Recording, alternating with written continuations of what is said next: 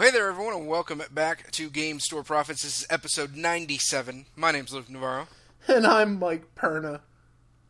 You sound unsure of yourself. I'm not unsure of myself. I'm very sure of myself. What I'm unsure of is the fact that it's the first day of spring, and there's snow falling outside. Again. You know what? I think it's safe to say the world has gone topsy-turvy. And I don't know why it's gone topsy-turvy. This is a topic for another show that would be boring to listen to. Yeah, the short version is that we were finally getting rid of the snow from Snowpocalypse, whatever the heck number it was.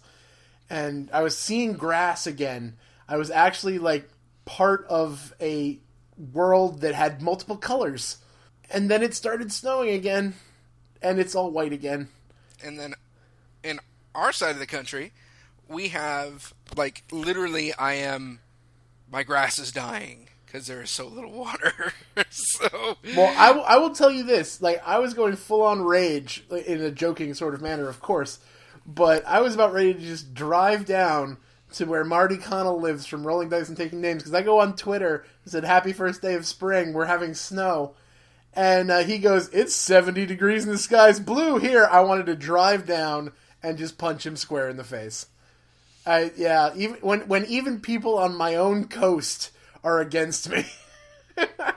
It's one thing when I have to deal with you California boys telling me how beautiful it is out there. Yeah, well, I think it's fairly clear that this year, Mother Nature wants you to game more. Clearly. I'm being locked inside of my apartment for long stretches of time.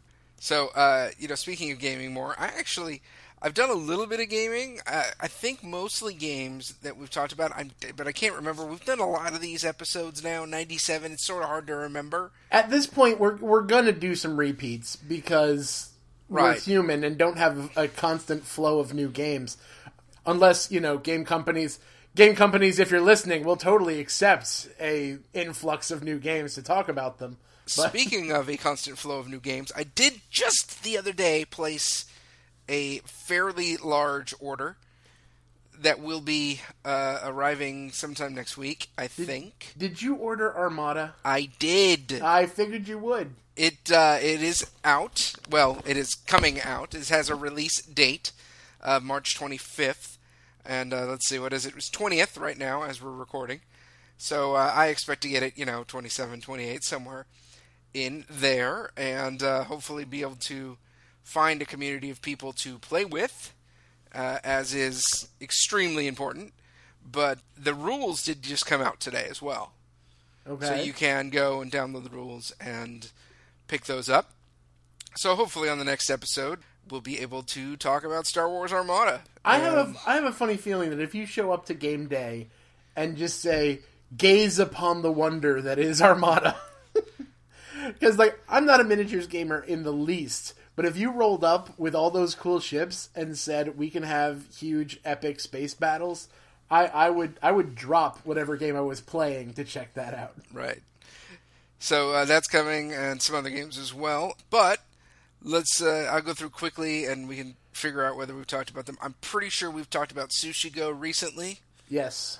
Okay. Pretty sure we've talked about Istanbul recently. Possibly. Okay. Yes, we did. All right. And Dixit. Dixit, we're always talking about Dixit because it's the go-to easy level party game. Yeah, so, and you know how I feel about party games. And I know how you feel about Dixit in general. Though, I actually really enjoy Dixit right now. I was to say, wait a minute, am I going to have to dig through the archives? Because I remember distinctly hearing that you do not like Dixit. So what is it about right now that you like it? Okay, so here's the thing about Dixit. Dixit is one of the most player-dependent games out there. I would agree 100%. I think that it probably has a very similar effect to one of your favorite games. Once Upon a Time? Exactly. Where you can play it and it's kind of lame because people are just trying to get some points and win the game and play. Or you can play it with a group of people who want to be fill in the blank. Sometimes they want to be artistic. Sometimes I think with Dixit, people want to be psychological. Yeah. And that's fine by me. As long as you're playing with the right people, it is a good game. And there are so many expansions now that there weren't last time we talked about the game, that do add, I think, to the experience. Now, they don't change the game any. The game plays the same. No, because they're just usually added cards. Right, and it is really necessary. I do find that with the base set or with any of the sets, you can play through them and get to the point where they do grow stale. You can only play Dixit so many times in a row before you start going, oh, that probably's that card.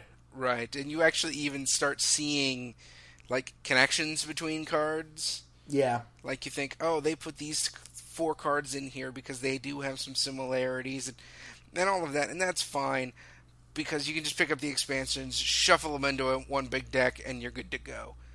And so I think that greatly does improve the experience a little bit as well. So, haven't done any profound gaming. However, I did get to do one thing we've talked about a couple of times, but it just has never happened until this past week. And what would that be? Playing Dice Masters via, well, we use Skype, but, Skype or... Did you finally hook up with our resident German, or... No, different guy. Different guy asked me to play, and I was like, yeah, cool, let's play. By the way, folks, if you want me to play games with you, don't ask me on Facebook, because I am never on Facebook. Luke is never on... Here's the general guideline for all things GSP. Luke, never. Never... Luke is... Just don't. There's a reason we put his email on the site. Right, if you send me an email, I'll see it. Go with that. Me, everything. Right. I'm on Twitter at least once a day. Sort of. Kind of. Anyway. So got to play. And you know what? It actually went surprisingly well. The fact of the matter is you can't see the cards. You can't even really see the dice faces. I was playing on a laptop, just because the table my desktop is at, is not in a place where there's enough tabletop space to put everything. And so it's a relatively small screen. So it could be that if you had a larger screen, you might be able to see a little bit more. But because there are so few cards in play with Dice Masters, at the most you're going to have maybe 6 or 8 cards in play. Mostly you're using dice, and the dice are relatively repetitive. You do sometimes have to ask, okay, hey, what's the stats on this die, or what's that, or whatever. But, and also because it is a relatively small set of dice, I'm talking in terms of the whole set. It's not like you're looking at 15,000 different Magic cards, Right. There's a reasonable chance that you have those cards, and you can just look at them, reference them on your own if you need to. One thing I would definitely do next time is set up an external webcam. Oh, yeah. I was using the webcam on the laptop itself, which meant to basically to have the other guys see what was going on. I had to have the laptop tilted down at an angle such that I was looking at it kind of upside down and backwards. And so, yeah, I would grab my external webcam and try it that way. But the bottom line is, it was still a lot of fun. We get a couple of good games in. Very much didn't feel like the experience was hindered, and I got to play with somebody I wouldn't normally get to play with. So, all in all, that's a win. Last time we were talking about Tabletop Simulator. Yeah. So a game like Dice Masters was really hard to do in Tabletop Simulator. So, this kind of less technical, a little bit more kludgy way does work. I will argue that anything that each player has their own thing, and there's not a shared pool, can be done that way. Like, I think, especially because I deal so much with the LCGs, Netrunner, Doomtown, because of the fact that you're pulling from your cards, I don't see how that could not go on Skype or through something like that, because it just, you don't physically have to interact with the other cards. So I think there's a lot of potential there for especially 2-player games where it just becomes very simple that you're not sharing cards. You're not. Yeah, it would totally have to be a 2-player game. Now, the tricky bit is there is a mechanic in Dice Masters where you can capture or freeze someone's die. And so you do have to be aware of those things. You have to, but it's not something that's so complex that you can't just talk through it. And the thing is you're not playing with strangers, right? Just the nature of the thing. It's not a pickup game. I would not want to do a pickup game like this. Like if there was some service out there, where you could log in and be like, "Hey, I want to Skype Machikoro." Okay, no, that wouldn't be fun. I don't want to do that. Also, because I'm sort of antisocial, but still, it definitely requires a certain degree of relationship to be able to do it well, I think. Yeah, especially because when you're dealing with that, you're adding layers of stuff on. Right. Anytime you add layers of stuff on, you add layers of potential for things to go horribly, horribly wrong. And if you're not going with somebody who, like, even if you don't know them well, at least if you have that thing of, hey, we're going to do this online, it should be kind of fun. Right. All right, let's do that. And that's all I mean. It's not like you have to be best buds or anything. Right. But you have to be aware of the fact that, hey, we're trying something that's a little bit more difficult. So other little things like you have to both know how to play the game. Yeah. Like, without a question. You have to be able to, and I imagine with Tabletop Simulator, it's probably going to be the same way. This is not a place to instruct. It's very difficult, but it works. So that's great. And I really like Dice Master, so if anybody wants to play with me, send me an email. Send email. Or text me if you have my phone number. And if you don't have my phone number, no, you can't have it. No, you can't have it. Well, Luke, I just got home from playing games with some friends of mine. Ooh, game night in the snow. Yes, a friend of mine... Did we play Dead of Winter? Ha! Ha! Ha! Ha! One, if I had Dead of Winter, there would not be a time where I'm not playing Dead of Winter. And two, this is not the Dead of Winter crowd. This event happens because my buddy is huge about St. Patrick's Day. It's in his blood. It is just a force of nature in his existence. So it's an excuse to have a giant party, which for many people is what St. Patrick's Day is. We are aware of the fact that St. Patrick's Day was not today. Right. It was a couple days ago. But it doesn't matter. Okay. If we just take the whole week. Yeah, really. Forget Cinco de Mayo. We just like de Mayo. Just all de Mayo. All right. But so we're playing games, but this is definitely the crowd of, hey, let's play random Parker Brothers game. And I wish I was kidding, because to the right of me, a game of Scrabble was happening. To the left of me, I can accept Scrabble. A game of Clue was happening. I can also accept Clue. So it wasn't the deep uber, like, people were complaining because it took us something like an hour to play a game. And I'm like, no, this is not even that hard a game. This is not even that complex a game. You've clearly never played Scrabble with me, because I sit there and stare at those letters for like a long time. For a day and a half. Yeah. Also, I can't spell, so that helps. Well, the game that I convinced people to play, mostly because I really wanted to, was a game that I've mentioned it before, and I think we even talked a little bit in depth about it. It was a long time ago that we mentioned it. It was a game called Cutthroat Caverns. I do not remember, so re-mention. I will definitely do so. Cutthroat Caverns, the core of it, I love this because every character you get gives a brief little description. Now, it doesn't really matter anything. One character is literally no different from any other. But they give like a brief description, like, he loves like mechanical things and adventure and doesn't trust anyone. Every one of these descriptions ends with, and doesn't trust anyone. Well, if you frequent a place called the Cutthroat Caverns. I mean... Yeah. Well, the whole idea about this is that you are an adventuring party, but you're not a good, band-together adventuring party. You're the, I'm doing this for gold and glory adventuring party. So, in a way, it's a cooperative game. It is definitely a semi-co-op game. Because, yes, if someone dies, it's bad, because then you have to keep going through the dungeon down a man.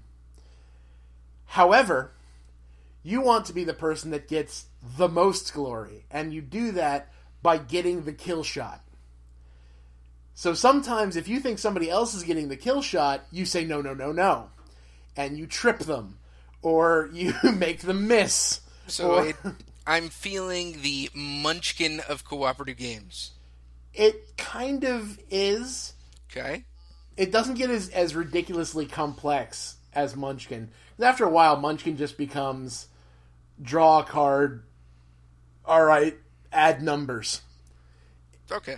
It doesn't get to that. It literally, you have a handful of cards that either attack cards that are semi-straightforward. They're basically, I'm going to hit for 40 damage, or critical hit, I'm going to hit for 100 damage, or 10, or 20, or whatever. And they're pretty much straightforward. You have some kind of attack cards that usually end up saying, I'm not going to hit this turn, but next turn I hit for double damage. Or, I'm going to draw a bunch of cards and just lay them all out at the same time. Or, there's like special effects. Okay. Then there are cards that are solely designed to screw with the other players. These are great. These are like, oh, you missed, or, oh, that action didn't happen, or suddenly, one of my favorites is Human Shield. And Human Shield is basically, oh, you are so wonderful. You're taking all the damage for me. That was so nice of you. And so you're combining the strategy of trying to maneuver how much damage to do to somebody so that you are the one that gets the last hit. Now, sometimes this involves just throwing down damage. Sometimes this involves cards like, one of my personal favorites is Poke with a Stick, which basically says, I'm literally going to hit you, but it will do nothing. And it's all in positioning yourself to be the last person to hit. Fantastic game. Really great when everyone starts getting into the spirit of it and just messing with everyone. Great, great game, while still being fairly simple to pick up. Cool. However, I only have the base game. I've never gotten into the expansions of this game, though there are at least, I think there's 4 or 5. I haven't bought a single one of them. This gentleman who brought his copy had what would be considered a big box version of Cutthroat Caverns, which had 4 expansions in it. For those who don't know, game companies often, after their games have been out for many years and have many expansions, do a version that includes the first X number of expansions. On the shelf behind me, I have the Dominion big box, which has 2 different expansions in it. So. Right. Great for people who are coming to the game, and also nice for people who are anal and like everything in a nice in one single box. Container. Yeah. So, this game changed completely. Now, granted, we kind of dialed back on the expansions because we had 2 people that had never played before. So you never want to bust out the super complex expansion stuff when you've never even played the base game. But being the guy that I am, of course, I just dive into this box and start sifting through all the bits and the cards and the craziness. I'm going to tell you that this game changes completely. There are whole different aspects to this game that get added on when you buy these expansions. This isn't just like Dixit. Dixit is straight up, here are more cards to do the same thing you've already done. Completely the same mechanics. Right. This is, hey, now you've got events that happen, and the events do random things, and you can change it so instead of your guys being just generic face guys who don't have any differences, now you build them up turn by turn. I'm like, what is going on here? And it takes this really simple game and adds so many layers to it and makes it a completely different game. And I realized that there are a lot of games that have this level of expansion. Now, granted, you have the LCGs that I've come to love that come out with an expansion every month. Yeah, that's not the same. That's not what I'm talking about here. I'm talking about changing the game completely. Yeah, I think about it in terms of, there's a lot of the big, classic, super well-known games that fit this category. Catan, Carcassonne, even Ticket to Ride, Pandemic. A lot of these games have expansions that radically change the game experience. Well, before we get too deep in it, let's actually break down some of these. Now, obviously, we're not going to do fully expansive because some of these games... I mean, Carcassonne alone has like 15 expansions. Some of which come in a tiny little box. The tiny super uber with like 3 tiles in them. It's hilarious. But so we're not going to go like a spot by spot, rendition of these things, because there are plenty of like YouTubers and other game reviewers who will do that, especially for their favorite games. But let's just hit the big ones that you mentioned. You mentioned Catan, you mentioned Carcassonne and Ticket to Ride, and even Pandemic. Let's hit those 4. Let's just talk about some of the ones that really change it. Like, not just add... Because, like, I'll tell you right now that I think that the 5 to 6 player expansion is awesome for Catan, but that's not what I'm talking about. Because really, that's just more people playing the same game. Well, and in the same way, the 1910 expansion for Ticket to Ride is practically mandatory, but doesn't actually change much. Right. What I'm talking about is... Let's do the granddaddy of all. Let's talk about Catan, because there are some expansions that have come out that I've never even played yet. Because that's because they come out like every 3 weeks. It seems like a bunch of them have come out, but the last one that I played that really changed everything was Cities and Knights. Okay. Cities and Knights, because most of Catan is blocking. If you really break it down, it's maneuvering yourself to stop other people from building roads and settlements in the place you want to be. You want to get in their face, block them off so that their whole progress is slowed or stopped. Like, that's the strategy. Cities Knights starts building, like, you literally can, like, raid and, like, destroy cities and take them over. It completely changes the dynamic. It's a completely different game. It's it's not even the same. I don't have a point of comparison because it suddenly becomes nothing like the original game.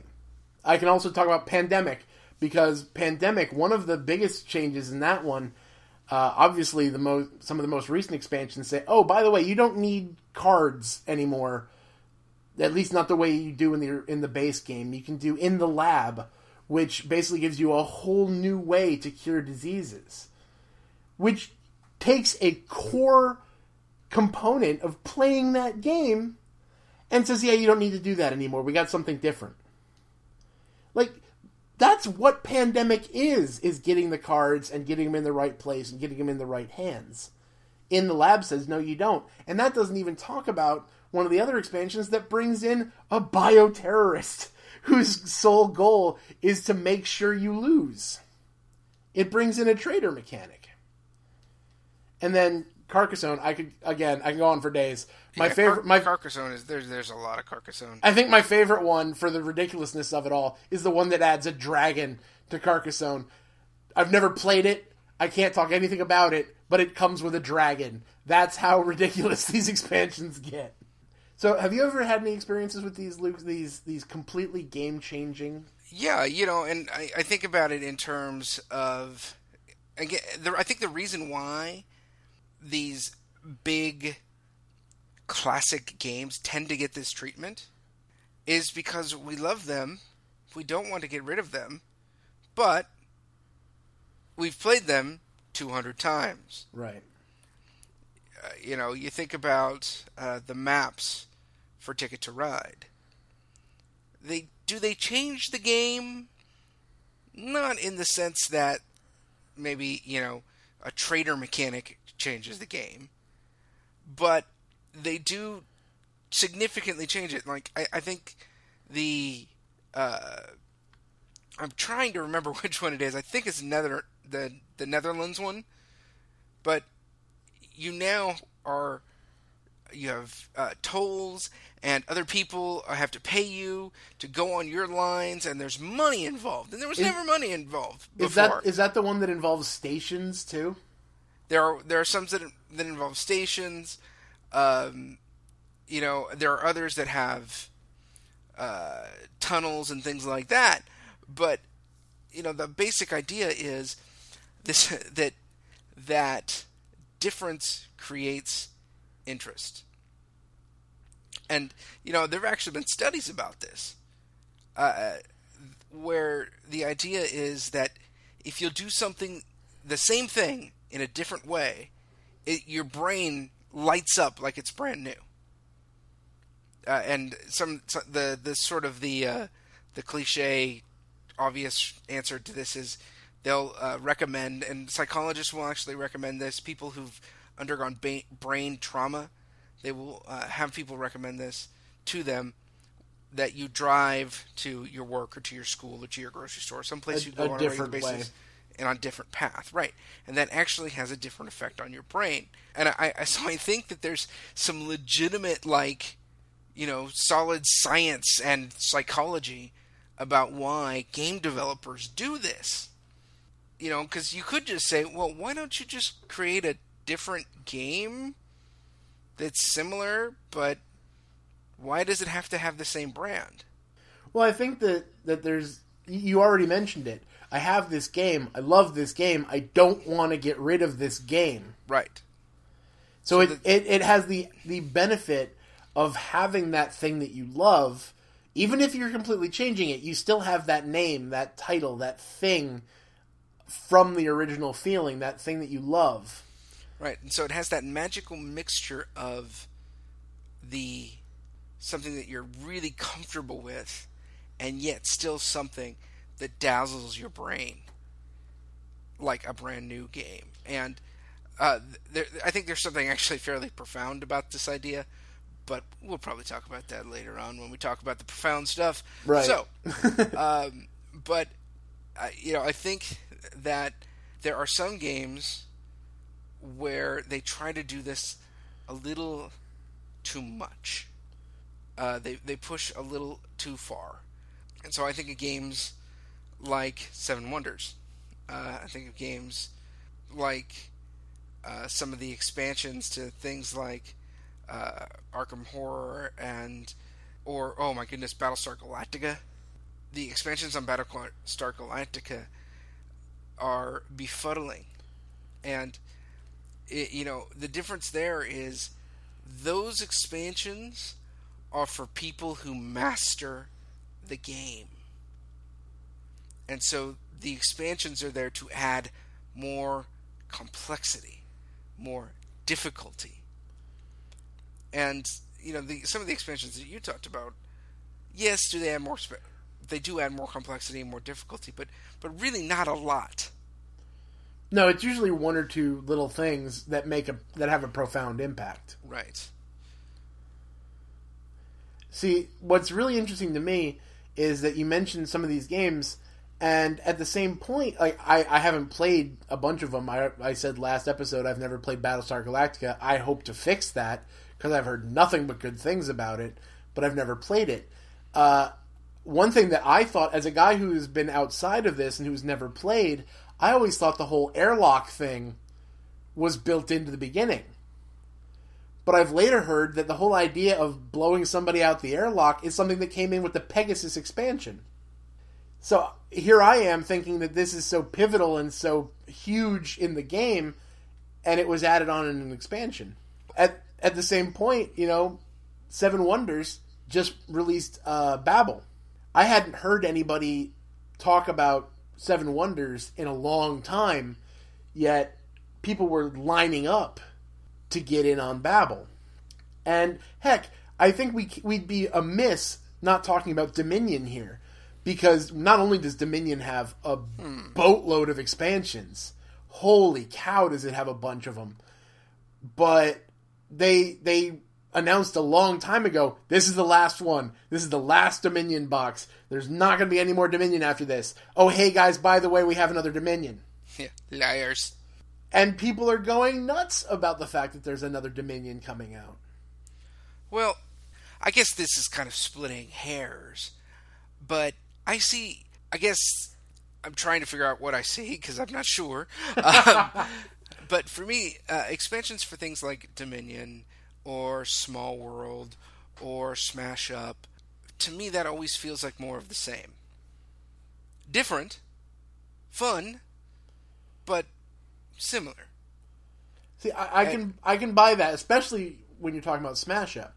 Right, where it's often just like a new group. It's 4 new factions every time. Right. And in a way, I like it. I bought Awesome Level 9000 because I needed my steampunks. But when it comes to like, I have a buddy who has bought all of them. Has bought the big geeky box, which is basically one faction and a giant box to hold all your other cards. I know people who have filled the big geeky box. Right. And for me, when it comes to games like that, I find myself falling into I could buy a whole other game with the money that you've spent. I can buy 2 whole other games with the money you've spent on expansions that only slightly tweak this game that you have. Right. Well, and so I'm going to argue they're completely different worlds. You know, there are the expansions that change the game mechanics. Okay? And you say, well, what about Dominion? There are cards in there that change the game mechanics, do new things. It's still a deck building game. It's the base mechanics of the game are still the same. And you go say, okay, well, in Catan, you're just putting down little roads and getting sheep and trading stuff. And, well, yeah, but being able to attack someone, that's a new mechanic. That is a new ball game. Okay? Now, that being said, I just bought the core set for Armada. Okay? I've already talked it over with my nephew and with some friends. Like, I'm going to play the Rebels. He's going to play Imperials. And guess what? We're going to buy all the stuff. I'll tell you what. A bunch of people that are at Gamma Trade Show this past weekend, they haven't even released Armada yet, and they are already talking about Wave 1 of the expansion. Well, yeah. Like, I actually almost made a mistake. And folks, this is completely not on topic, but it is a PSA for those of you who listen to our show and follow our advice. Okay? I almost bought the first wave from Cool Stuff with my core set. That would have been really, really bad because I wouldn't have gotten the core set till the first wave showed up. Right. So, if you're buying things, a pre-order from Cool Stuff, and you're not paying shipping, you're getting the free shipping, the $100 free shipping, you will have to wait until it all shows up, and then they will ship it to you, which will mean you're probably going to wait 3 months before your beautiful little tiny ships show up. So don't do that. I almost did that, but I didn't. So I feel like, in light of this, we should have that star up over your head. Yeah, the more you know. Shipping and you. Yeah. But are those ships going to change the game? No, they're not. They're just going to give more options for the base play. Now, could there be something in the future where they release something and it does change the game? Probably not, just because based on Fantasy Flight's past history with X-Wing and all of the rest of them. Right. Probably not. But there could be. But this is just more of the same. And there's nothing wrong with more of the same. But it's not what we're talking about. That's true. There's something to be said about that. And I don't know. For me, there's always that argument in the back of my head that I've already mentioned. Even if it's a game changer. Like, unless I find myself going, this took an okay game and made it awesome. Like, I've heard people say that. Whole different conversation. Yeah, I've heard people say that. Like, this game was okay, but then, oh my gosh, this thing came along and changed everything and made it fantastic. That I think is worth it. I'm the first one to say that with King of Tokyo.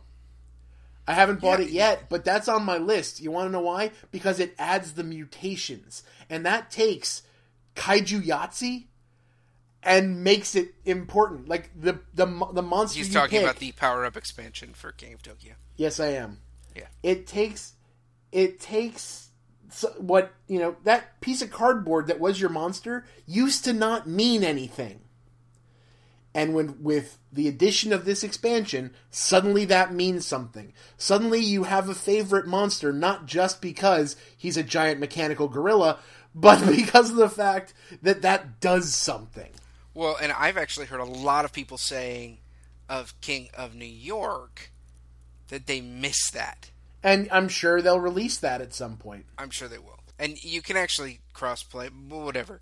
But, that's how important that expansion is to that game, that people miss it when it's, Right. But there are a bunch of times where I have that argument where unless it does that, unless there's that thing, and it's just more of the same, I find myself, even with games that I love, looking at it and go, I could get a whole other experience for the same cost. See, I think I feel differently because I come from a wargaming background. Well, yeah, you have to practically sell your soul to get your next army. Sure, okay, besides that. But, when you get your new book and a new unit comes out for your army, you're like, yeah, I want that unit. And yes, of course, there's always the new units always do something cool, but it's just a whole different mindset. These are games that you're committed to. And yes, are there board games that are our favorite board games? Absolutely. That we will play forever? Absolutely. But the level of commitment to those tends to be less than a minis game. However, games like, we brought them up, Dominion. There are people who play Dominion like people who play war games. Right. Like, there are people who take it to that level. They have it all. They know all the strategies. That is their thing. I was talking at lunch with a buddy of mine, and he hasn't picked up Dominion in a long time. I told him, by the way, they announced that there's going to be a new expansion. He goes, when? I have to own it. So I get that. That's a thing. Right. And I think there are some people who play Carsicone that way. Yeah. I think there's probably a dozen or 20 games that are that way that I just never even think about. But there's that group of guys out there, and that is their sport. That is their jam. They love that game, and they will play it forever. In fact, that's an interesting topic, too. There are a lot of gaming groups that only play the one game. Right. Or like a small handful of games, 2 or 3 games. This idea that there's the gaming group and everybody's constantly bringing new board games into the thing, that's relatively new. Because there's so much more access to games now. But in the past, these were guys getting together to play the same games for an entire year because that's all they had. Right. And so in that case, yeah, are those expansions that completely change the thing worthwhile? Absolutely. And I think about, man, how long have I been playing BattleTech? It's the exact same game. There have not been new rules for BattleTech since 1984 or something like that. And yet, they still continue to make new product. And we keep buying it. Keep buying it. And so I do think there's this interesting dynamic, where there's a relationship with the game. And let's be honest, more important, there's a relationship with the people you play the game with. Yeah. You're part of a community.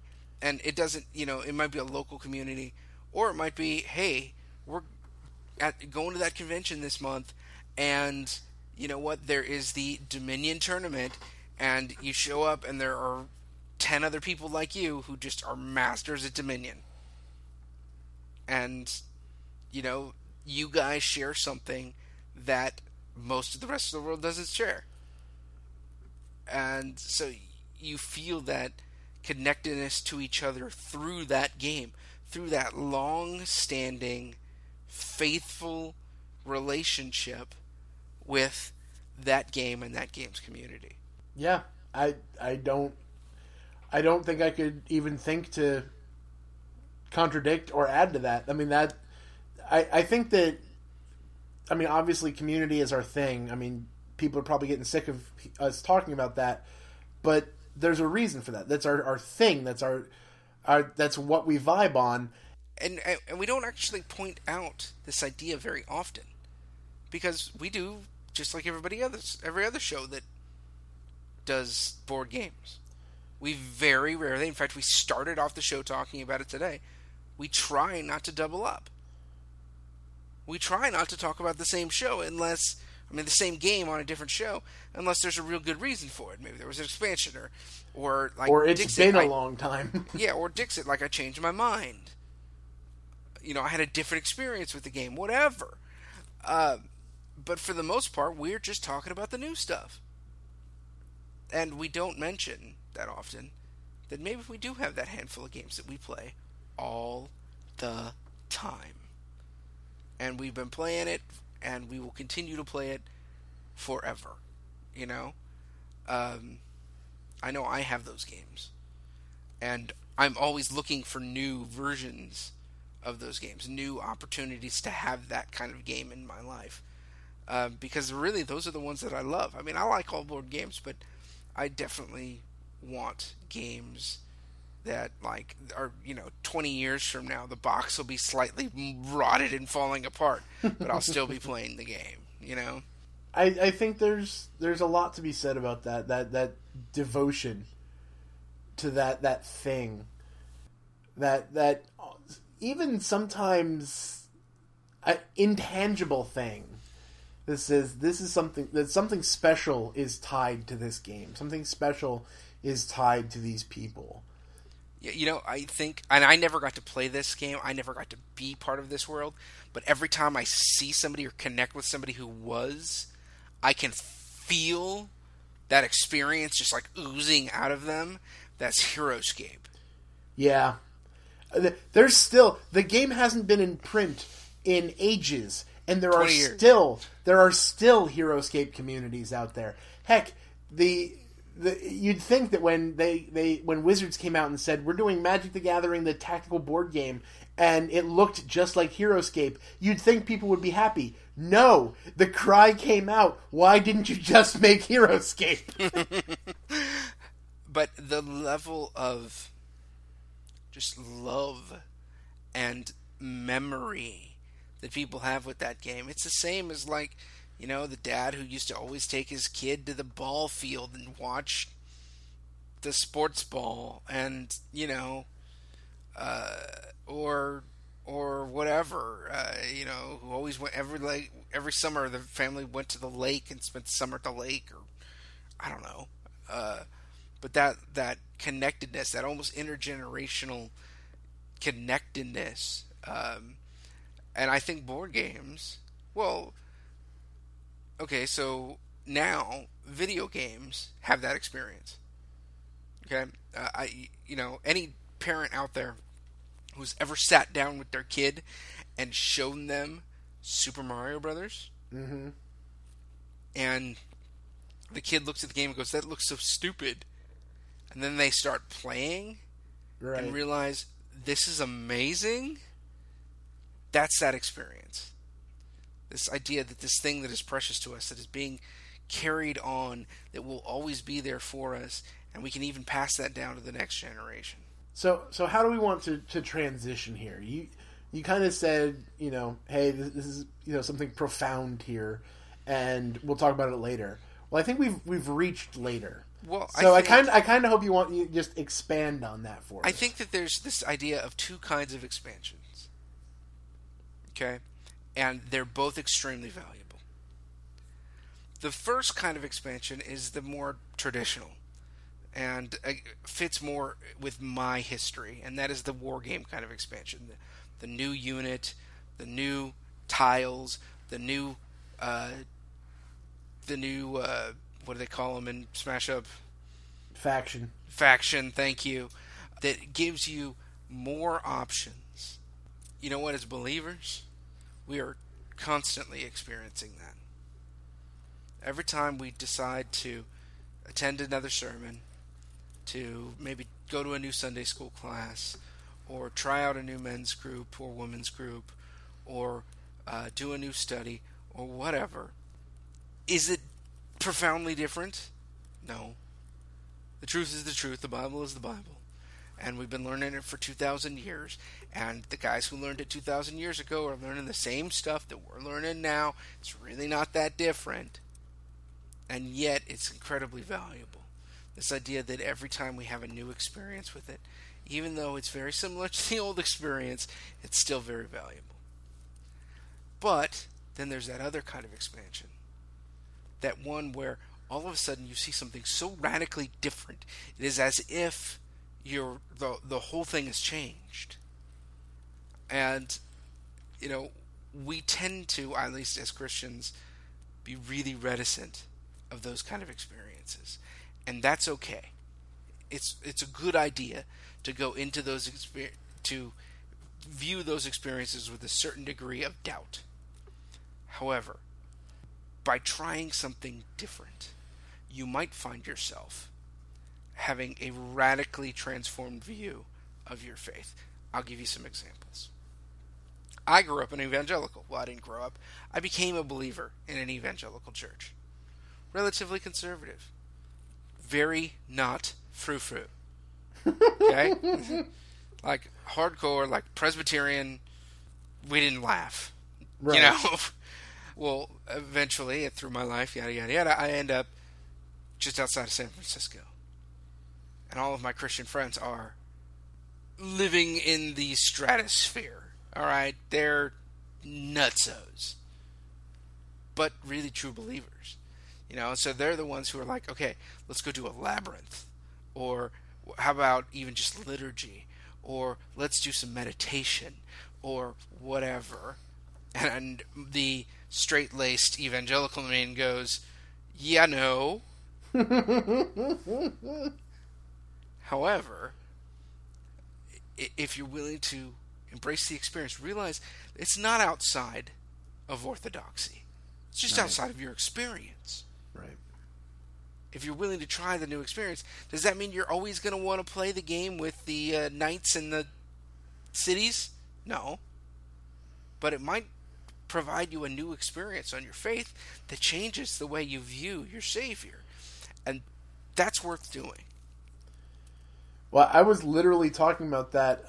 My wife and I were driving to this place, and it was in that nice spot of distance where it's not just around the corner, but it wasn't too far either. So I said, you know what? I don't want to listen to music right now. And so I'm going to just throw in this audiobook that I've got, and I think you'd like it, because we had both read it in the past, but it had been some time for both of us, and it was Francis Chan's The Forgotten God. And if you don't know that book, one, pick that book up, because it's awesome. Two, it's a book entirely about the fact that modern American church does a horrible job of understanding the Holy Spirit. We just do a crap job. We kind of push him off to the side and forget that he's a member of the Trinity, that he's a he and not an it. And it's really funny because I say this now and it seems so obvious, it seems so clear. Right. If you'd have talked to 10 years ago me and said, by the way, you're going to just fall in love with doing crazy things in the pursuit of listening for the Spirit's guidance in your life. You're going to do crazy, nuts things. You're going to start a ministry focused on playing board games with people. And you probably won't have a church job. I'm just warning you. If you had told me that 10 years ago, I'd thought you were nuts. because I had a very particular vision of ministry. I had a very particular understanding about how the Word of God was to be shared and experienced. And it wasn't anything like this. And my wife, especially the fact that she comes from a much more traditional background than I did, she has had just this huge change in her life, just the way she sees things and the way she hungers after God, because she had this, there's no other way to say it, she had this life-altering experience at a prayer meeting where people were just, an entire weekend was devoted to prayer and hungering after the Spirit of God. And it was, in her own words, it was really weird, and at first she was really freaking out because it was so outside of what she had experienced. It was outside of what she liked. But it changed her life. Now, in the same vibe, she still every once in a while says, you know what, I really love liturgy. And I love stepping into what the place that God spoke to me all those years ago. So it's not like she said, screw that other stuff. Yeah. It's not like she's completely shut that door. I think that the more she goes into this, the more she thrives in the place that she is right now, that'll be less and less, just because it's just changing. God's changing the way He speaks to her. But at the same point, at no way would she just completely throw that away, right? Because I think there is a place, and I'm the first one. In full disclosure, I know we have a lot of folks, and we've had contributors too that come from a Catholic background, from a high church liturgical background. I love these guys, and I love the fact that their voices are on this site. I will tell you what, liturgy eats at me, and it has nothing to do with liturgy. It has everything to do with my own past experiences, right, and the way I process. It's not just the past either. It's even just going completely in right now. My mind processes stuff differently than when I was younger. And so sitting me at liturgy is a painful experience in the church. But at the same point, I find myself reading the Book of Common Prayer. And the things that would drive me nuts in a service, when I'm silent and by myself and looking for God, that stuff, it gets me. And really, it's the same concept. It's the old stuff. It's the stuff that's been a part of the church for years. And at first, it kind of, I kind of bucked against it, but then I realized, wait, if I change this and make it a part of my life some other way, this could have a huge impact and become a game-changing kind of moment. And it's something that should be said. Now, I don't know about you, but in my church experience, there was, while it was never explicit, there was this kind of idea that we have it right. Everyone else has it wrong. Everything else that came before was wrong. And it's just not so, folks. We have it partially right, and so does everybody else. Now, let me rephrase. Before someone writes that email. Okay, there are things that are wrong. And as you go back and you look at the various expressions of Christianity, you're going to find that. And we've done a really good job of destroying that which was wrong. Okay? Jesus was real. Actual person. Okay? Somebody tells you he wasn't. That's wrong. But there is a huge wealth of, if you will, expansions to our faith. Now, the core set, still the same. Bible is the same. Jesus did come. He lived. He died. He rose again. That don't change. But there have been a whole lot of people who, because of their culture, their time in history, their economic status, their intellectual status, have understood that core set differently. And they weren't wrong. They were just different. And, we've, every once in a while we'll mention on this show the value of church history. Mm-hmm. To for everybody, every Christian. And the book that, to me, is the ultimate book of church history is a book called Church History in Plain Language. And it's incredible. It's really thick, but an incredible book. And go and check it out, and you will see how different people not only believed a little bit differently than we believed, but more importantly, practiced differently than we practice. And does that mean that you're going to want to be like a Celtic monk and, go and travel and do all kinds of crazy stuff? Probably not. But you might try some of their practices, and you might find that was weird and crazy and I don't ever want to do it again, but it was kind of neat that I did. Or you might find, like you were describing earlier, wow, this changed my life, and I'm never going to be able to see things the same way again. But only if you're willing to try something new. There's something to be said about breathing new life into an old experience. Sometimes just even using that older thing in a different way, in a different position to... I don't want to just repeat myself again, but I have to because it breathes new life into something that might have been stagnant. To keep the game analogy going, overplayed. Right. And you just need that thing that, even if it's just the one time, even if it just kicks you out of the habit just for one moment and reminds you the beauty and the awesomeness that you fell in love with the first time in what you've been doing. That simple kick can change everything. Now, I know that there are people listening. There's somebody out there who's like, what happened?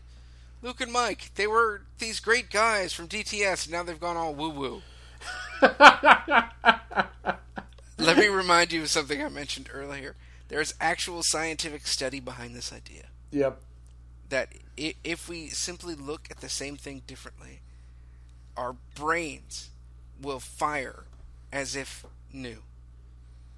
There's a great new song out. I forget who sings it. Maybe it's Casting Crowns or Cutlass or somebody. But the whole point of the song is, do you remember when you were on fire? Those first moments of your faith. Well, you can get those back. And one of the ways you can do that is by allowing yourself to see it from a different perspective.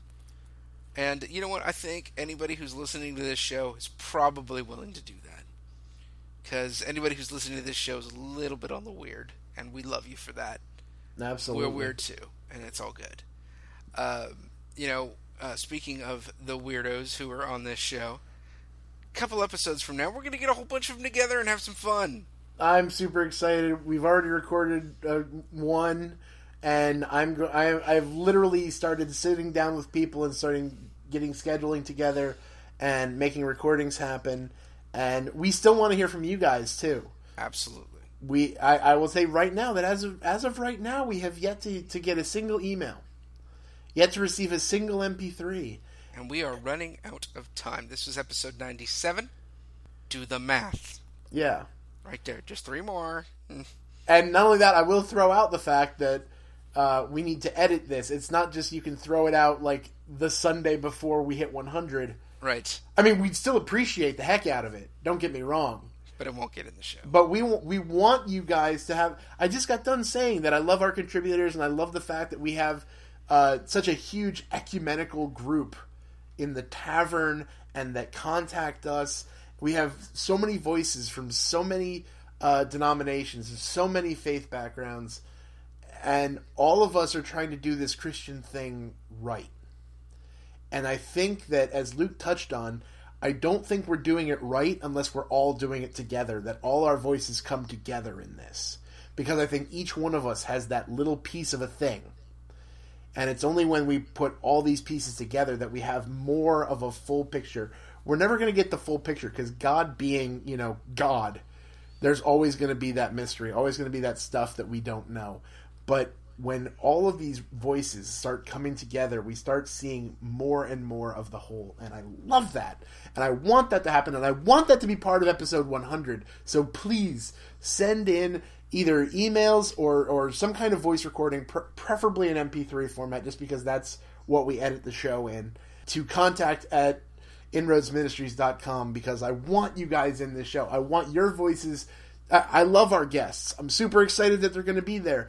But, man, I want you guys to have your voice in this, because you're huge. You're a huge part of what we do and why we do it. And if you're listening and you haven't had a chance to become more of a part of what we do, you can do that by going to inroadsministries.com. Everything is there. We've got articles, we've got links to all of the stuff that we do, to our Facebook page called The Tavern, and you will find out all the kinds of things that you want to know about this ministry, about this show, and about how you can use this thing that you love doing, board games, to reach out to people, to do some evangelism, but also to connect with the people that you're already brothers and sisters with, and build deeper relationships. And we're expanding that too, because maybe there's something that you have out there that you think is amazing and you want to see more of, and you want to be a part of that. In the near future, both of these things will be implemented by the time this episode comes out. People were crying out for something specifically tied to ministry. We have stuff about general life and Christian life and gaming and thematic and how to start game groups and stuff, but people wanted stuff specifically towards churches. So I'm creating a set of articles called The Abbey, which will be specifically targeted towards ministry and active church ministry, and how that's different than just the regular stuff. And I promised it when I did the bonus content with Peter. I said that I'm going to hit our YouTube channel with Darkest Dungeons, so you can hear me try extra hard to not cuss at my screen when I'm playing this game.